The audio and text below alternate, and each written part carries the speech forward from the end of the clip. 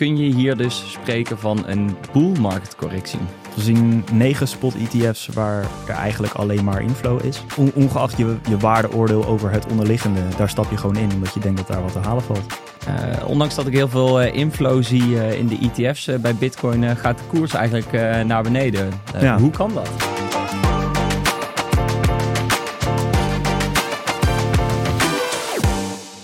Welkom bij de Marktupdate van een nieuwe koers, waar ik, Is van Dongen, je samen met Tim Stolte wekelijks meenemen in het laatste crypto-nieuws. Een nieuwe koers is een productie van Amdax, de crypto-vermogensbeheerder en vertrouwde bewaarpartij van Nederland. Ga voor meer informatie naar amdax.com. Beschouw wat we hier bespreken niet als financieel of beleggingsadvies. Beleggen in crypto brengt risico's met zich mee. Tim, welkom. Is, leuk je weer te zien. Weer terug na een weekje skiën in de bergen. Heel tussenuit geweest. Heel huids teruggekomen ook. Gelukkig wel, ja. Fijn. Ja, tijd voor een nieuwe marktupdate. Je bent weg geweest in een week waarin Bitcoin corrigeerde. Vanaf de lokale top van een week of 2 geleden $49.000. Nu iets boven de $40.000. Best wel een goede correctie, zeker in percentage. Ja, de prijsontwikkelingen waren wel een beetje negatief. Zeker. We zaten allemaal best wel veel te wachten op die spot ETF. Toen kwam hij er en toen was het feest eigenlijk een beetje voorbij. Ik hoorde jou vorige week mooi vertellen dat de kurk weer op de champagne mocht. En dat is de afgelopen week niet anders gebleven. Ja, zeker. Ja, toen was dat nog omdat de SEC een dagje te vroeg was via Twitter. Nu eigenlijk kan hij weer terug op de fles omdat de koers een beetje tegenvalt. Het blijft allemaal een beetje achter. Dus wat dat betreft is dus een prima week om het tussenuit te knijpen. Maar nu ben ik weer terug, dus hoop ik wel dat het weer omhoog kan. Ja, want de daling ongeveer 20%. Kun je hier dus spreken van een bull market correctie? Ja, dat is lastig om te zeggen. Als je echt kijkt naar de definitie van een bull market correctie, dan is dat een correctie die plaatsvindt in een periode van stijgende prijzen. Nou zijn de afgelopen periode wel, er is wel sprake geweest van stijgende prijzen. Dus in die zin is dit wel een bull market correctie.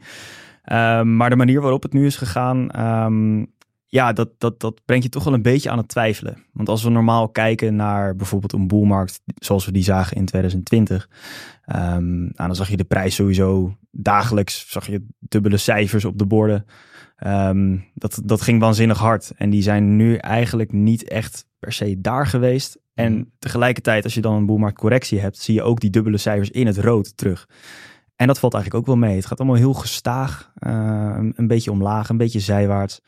Ja, weinig spectaculairs aan de hand. Dus in die zin zou ik nog niet daadwerkelijk spreken van een boelmarktcorrectie.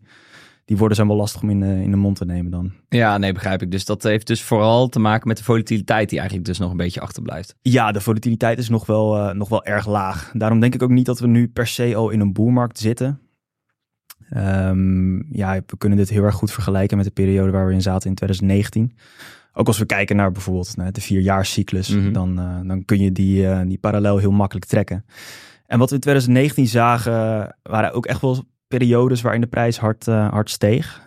Zeker de eerste helft van 2019, toen zagen we de prijs keer 3 gaan. Afgelopen jaar zagen we de prijs keer 2 gaan.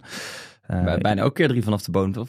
Van 15.000 zo naar nu. 2,5 als je echt kijkt van bodem naar top. Kijk. Die parallel is er in ieder geval. Maar wat je zag in de tweede helft van 2019... is dat de prijs eigenlijk best wel heel erg gestaag omlaag ging. Dus toen was het sentiment weer gewoon wat minder. En dus het was niet echt een bullmarkt, het was meer een mixed markt. Want een bearmarkt is ook niet echt sprake van. Dat weten we inmiddels wel hoe dat voelt natuurlijk. Ja, nee, zeker. Na de afgelopen 2 jaar. Dus ja, de boelmarkt, bearmarkt lastig. Dus het is echt een wat meer gemixte markt geweest in 2019. En het zou mij niet verbazen als we daar nu ook weer in zitten. Dus dat we de komende periode toch wel even wat meer... wat minder positiviteit gaan zien. Ja, zeker als je die parallel nog doortrekt, zagen we in 2020 in maart nog de COVID-crash natuurlijk. En dan wil ik niet zeggen dat er hier nog een heel groot macro-economisch event aankomt, waardoor we allemaal behoorlijk hard onderuit zullen gaan. Maar, jij wil alvast een voorspelling doen? Nee, zeker niet. Dat blijf ik ver van weg. Maar, er komt weer een virus aan, al dus iets van Dongen. Ja, nee, laten we dat vooral maar even niet doen. Nee, maar feit, een bull market lijkt me ook nog wat vroeg om daarvan te spreken. Dat denk ik niet eens. Het zou natuurlijk wel een correctie kunnen zijn. En dat we nu gewoon vrolijk weer doorzetten. En over een week of 2 ineens op 60k staan. zou natuurlijk allemaal kunnen. Ik wil niet degene zijn die beweert dat dat onmogelijk is. Maar mijn base case is toch wel echt dat we nu in een mixed market zitten. Dus dat we niet per se vanaf hier weer doorgaan. Oké, hey, laten we dan even gaan kijken naar toch weer de Bitcoin Spot ETF's. We hebben inmiddels 6 handelsdagen gezien. Want in tegenstelling tot crypto gaat het bij de traditionele financiële wereld natuurlijk nog gewoon in handelsdagen. Stom, hè? Ja, nee, heel vervelend. Een beetje saai. Ook, een beetje saai. Maar goed, op het moment dat dit live komt zijn er dan 7 handelsdagen achter de rug. Kunnen we dus alvast de balans gaan opmaken wat we daar hebben gezien hè, qua in- en outflow. Ja, iedere dag komen cijfers vrij van de flows die dan plaatsvinden. Dus hoeveel geld gaat erin, hoeveel geld gaat eruit. En die komen iedere dag vrij. Dus wat we tot op heden zien, is dat er wel te sprake is. Ja, er is wel te spreken over een vrij spectaculaire launch van alle ETF's. In ieder geval als je het bekijkt vanuit de bril van traditionele investeerders. Die zien echt volumes die ze nooit eerder hebben gezien. Dit is echt verbazingwekkend hoe hard het gaat en met hoeveel media-aandacht dit gepaard gaat. Mm-hmm. De bitcoiners onder ons vinden het wat tegenvallen, want de prijs gaat niet omhoog. Ja. Dus daarin zie je wel sowieso de splitsing tussen hoe dit ontvangen wordt. Maar over het algemeen kunnen we wel erg tevreden zijn. Veel inflow in alle nieuwe spot ETF's. Ja, op dit moment van opnemen 4 miljard aan inflow. Daar staat ook wel wat outflow tegenover uit bepaalde fondsen / ETF's. Dus dan kom je op een netflow, hè, wat er dan uiteindelijk na aftrek van die outflow overblijft van 1,2 miljard die nu Bitcoin in gevloeid is via die ETF's. Ja, klopt. We zien 9 spot ETF's waar er eigenlijk alleen maar inflow is. Mm-hmm. Dus daar gaat heel weinig geld uit. Natuurlijk zijn ze pas net beschikbaar. En er is er eentje. Dat was toevallig ook degene die eigenlijk al bestond en dus een conversie heeft gemaakt naar ETF. Het was al een soort van trust fund, heet dat dan. Nu is het een ETF geworden en dat is Grayscale. Dat hebben we afgelopen week al veel besproken. Grayscale heeft hele hoge fees. Die fees die zijn 5 keer hoger dan van al die andere ETF's. Dus er zijn heel veel mensen die daar hun geld weg willen halen, want ze betalen gewoon veel te veel. Ja. Zijn er ook nog andere redenen waarom mensen uit het fonds van Grayscale willen stappen? Ja, je hebt dus eigenlijk 2 groepen mensen die die outflow veroorzaken. De eerste groep zijn dus de mensen die denken, ik betaal hier veel te veel. Ik ga naar een andere spot ETF. Dat is natuurlijk de logische keuze. Die willen toch hun Bitcoin exposure behouden. Ze willen toch wel in een portefeuille blootstelling hebben naar de potentiële koersstijgingen van Bitcoin. Dus dat is 1 groep. En de tweede groep, dat zijn de mensen die de discount hebben gespeeld. Dat moet je even uitleggen. Die moet ik even uitleggen, inderdaad. Grayscale bestaat natuurlijk al langer. En wat er aan de hand is bij Grayscale is dat die fondsaandelen die handelen op een andere koers dan de onderliggende Bitcoin aandelen. Dus als je het fonds instapt, betaal je potentieel een andere prijs dan wanneer je het fonds uitstapt. Wat er in de afgelopen maanden is gebeurd, is dat de fondsaandelen op een discount handelen tegenover Bitcoin. Dus die zijn goedkoper te kopen dan dat Bitcoin te kopen is. Dus er zijn heel veel mensen die zijn ingestapt omdat ze denken van, dit is dus relatief goedkoop. Dus ik ga hier gewoon instappen zonder dat ik per se speculeer op de Bitcoinprijs. En ik ga ervan uit dat ik voor een hogere koers weer kan uitstappen. Dus zodra die discount dus ietsjes minder is geworden, kunnen ze goedkoper, of dan kunnen ze met winst uitstappen. Dus het zijn niet zozeer mensen die daarin zijn gestapt omdat ze Bitcoin exposure wilden, maar meer mensen die zijn ingestapt omdat ze die mogelijkheid zagen.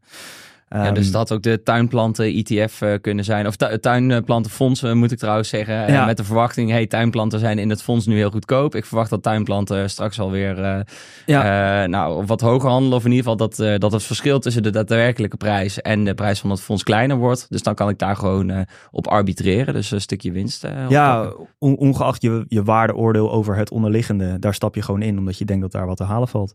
En daar viel ook zeker wat te halen. Want eerst, die discount was op zijn laagste punt, was hij meer dan min 40%.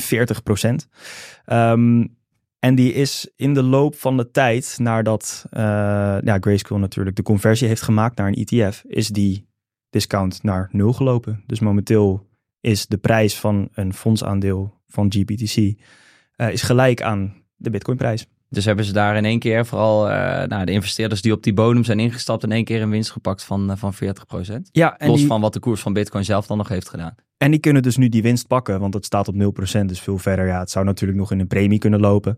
Maar die kiezen nu eieren voor hun geld, dus die stappen uit. En die hoeven dus niet per se dan dit door te rollen naar een andere ETF. Want ze zaten er in eerste instantie al niet in om exposure te hebben naar Bitcoin. Precies. Ze zaten er puur in om de discount te spelen. Dus dat zijn eigenlijk de 2 groepen mensen die nu de outflow veroorzaken bij Grayscale. En ja, hoe groot ieder van de groep is, dat is heel lastig om te zeggen. Er zijn heel veel mensen die beweren dat iedereen die uit Grayscale nu stapt, ook in een andere spot ETF stapt. Maar dat hoeft dus helemaal niet het geval te zijn. Mm-hmm. Brengt ons denk ik met een mooi bruggetje bij de kijkersvraag.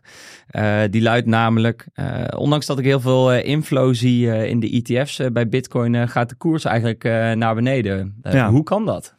Ja, dit is de teleurstelling onder de Bitcoiners natuurlijk. Wellicht is dit een Bitcoin Maxi geweest die dit heeft gevraagd, ja. Nou ja, en een teleurstelling onder eigenlijk heel cryptoland. Want ja, het gaat in de rest van de cryptomarkt gaat het ook niet geweldig. De koers heeft natuurlijk gewoon heel simpelweg te maken met hoeveel wordt er gekocht en hoeveel wordt er verkocht. En als de koersen omlaag gaan, dan wordt er gewoon simpelweg meer verkocht dan gekocht. Dus natuurlijk moet er voor alle inflow in de verschillende ETF's, nou je zei het net al, $1,2 miljard aan inflow. Dat is best fors. Maar daartegenover staat dus, klaarblijkelijk, kunnen we uit de koers in ieder geval aflezen, meer verkoopdruk. Mm-hmm. Dus er worden nog steeds meer bitcoins verkocht dan die 1,2 miljard die wordt aangekocht. Dus dat is eigenlijk heel makkelijk hoe je dat kan verklaren. En waar dat dan door komt, waar die verkoopdruk dan door komt, ja, dat zou dus kunnen liggen aan een grayscale. Maar dat zou ook kunnen liggen aan mensen die hun winsten simpelweg pakken, omdat de koers de afgelopen tijd alleen maar omhoog is gegaan. Ja. In afwachting naar die spot ETF's. Of misschien wel zelf Bitcoin aanhielden in een eigen wallet en dat liever in een ETF investeren. Dus dan Bitcoin verkochten gewoon op een normale exchange en dan uiteindelijk een ETF hebben aangekocht. Hoewel dan natuurlijk die aanbieder van die ETF dat ook weer moet aankopen. Dus dan zou er niks gebeuren. Maar het kan aan alles. Het kan door alles veroorzaakt worden. Het is heel lastig om te zeggen waarom koersen nou omhoog gaan of waarom ze omlaag gaan. Het kan ook gewoon teleurstelling zijn. Men ziet de prijzen niet ineens naar 100k schieten. Denk van, laat maar. Ja, dat we het weer op korte termijn overschat hebben. En dan wellicht ook weer op lange termijn onderschatten. Dat zou natuurlijk heel erg goed kunnen. Dat het op lange termijn wel ontzettend positief is. Wat ik en vele anderen met mij ook vooral denken en hopen. Kijk, dank. Nog iets vergeten te bespreken? Heb jij nog iets op de piste meegemaakt? Dat wel leuk is voor onze luisteraars. Op de piste wordt weinig gepraat over crypto. Ook wel echt goed een keer. Ja, zo is het ook. Super. Nou, dan wil ik jou danken, Tim. Zie ik jou volgende week weer terug. Dankjewel. Bedankt voor het luisteren. Wil je altijd op de hoogte blijven van een nieuwe aflevering? Vergeet dan niet te abonneren via jouw favoriete podcast-app of YouTube. Heb je na het luisteren een vraag die we in de volgende aflevering kunnen beantwoorden? Stuur deze dan in via de Spotify-poll, in de reacties op YouTube of via ons Twitter-kanaal. Wij zijn er volgende week dinsdag weer terug en zie jou dan ook graag. Tot dan!